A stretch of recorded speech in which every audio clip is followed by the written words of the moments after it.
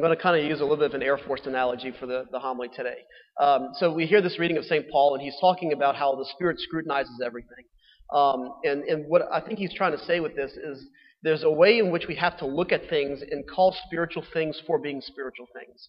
I think sometimes we tend to want to maybe naturalize explanations, or we tend to want to say, maybe I'm just in a bit of a funk, maybe I'm in a bit of a depression, but to use actual spiritual language, like to identify things with the vocabulary that we have spiritually, to say that, okay, I recognize that I'm in spiritual desolation, or I'm in spiritual consolation, and to use those things. And he says, because we have the mind of Christ.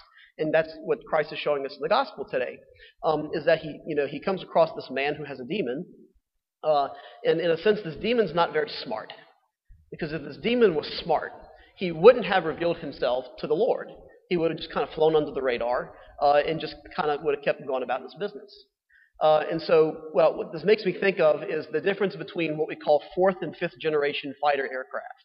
All right, so fifth generation fighter aircraft are categorized by stealth.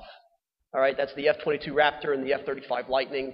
And so what happens is, let's use the F-35 for example. This airplane was designed to be undetectable by radar, to fly in under radar and take out enemy air defenses. All right, in a way, that's how Satan works. Satan wants to fly in undetected. He doesn't want us to know it's him. He wants to wreak havoc. He absolutely wants to mess things up for us. But he wants to fly in undetected, and then we're sitting there scratching our heads like, what is going on? And then he flies back out. All right? This demon here is acting a bit like a fourth generation aircraft, which does not have stealth capabilities. It flies in, radar picks it up immediately, it's by itself, you send up interceptors and you just shoot it down.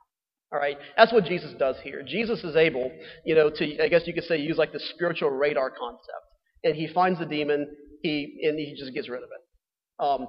But sometimes demons are smarter than that, and I love using the Screwtape Letters as well, C.S. Lewis's Screwtape Letters.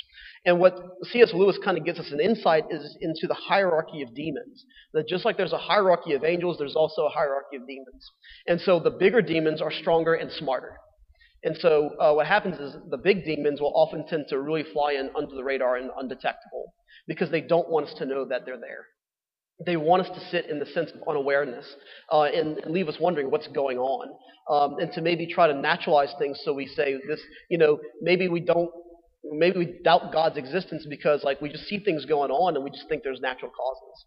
There might be, but in many ways there's a lot of spiritual things going on, and Satan does not want us to be aware. And so we use the mind of Christ like our radar. And the lie about fifth generation aircraft is that absolute stealth is not possible. That there's always still going to be a radar signature. That for some aircraft it might be the size of a bumblebee, but nonetheless there's a signature. And so the whole point of using the mind of Christ, like St. Paul says, is for us to really tune in the radar on those small little signatures that we think might be something small and insignificant.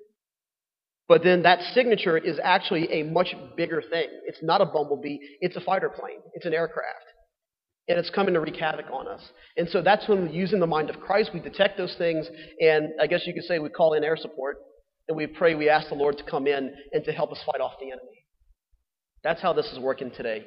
And so, when we encounter these things, it's definitely important for us to take it to prayer and ask the Lord and say, is this something spiritual? And if this is the case, help me to see it for what it is, and then ask for spiritual help, to ask for the grace to fight it off and to defeat the enemy.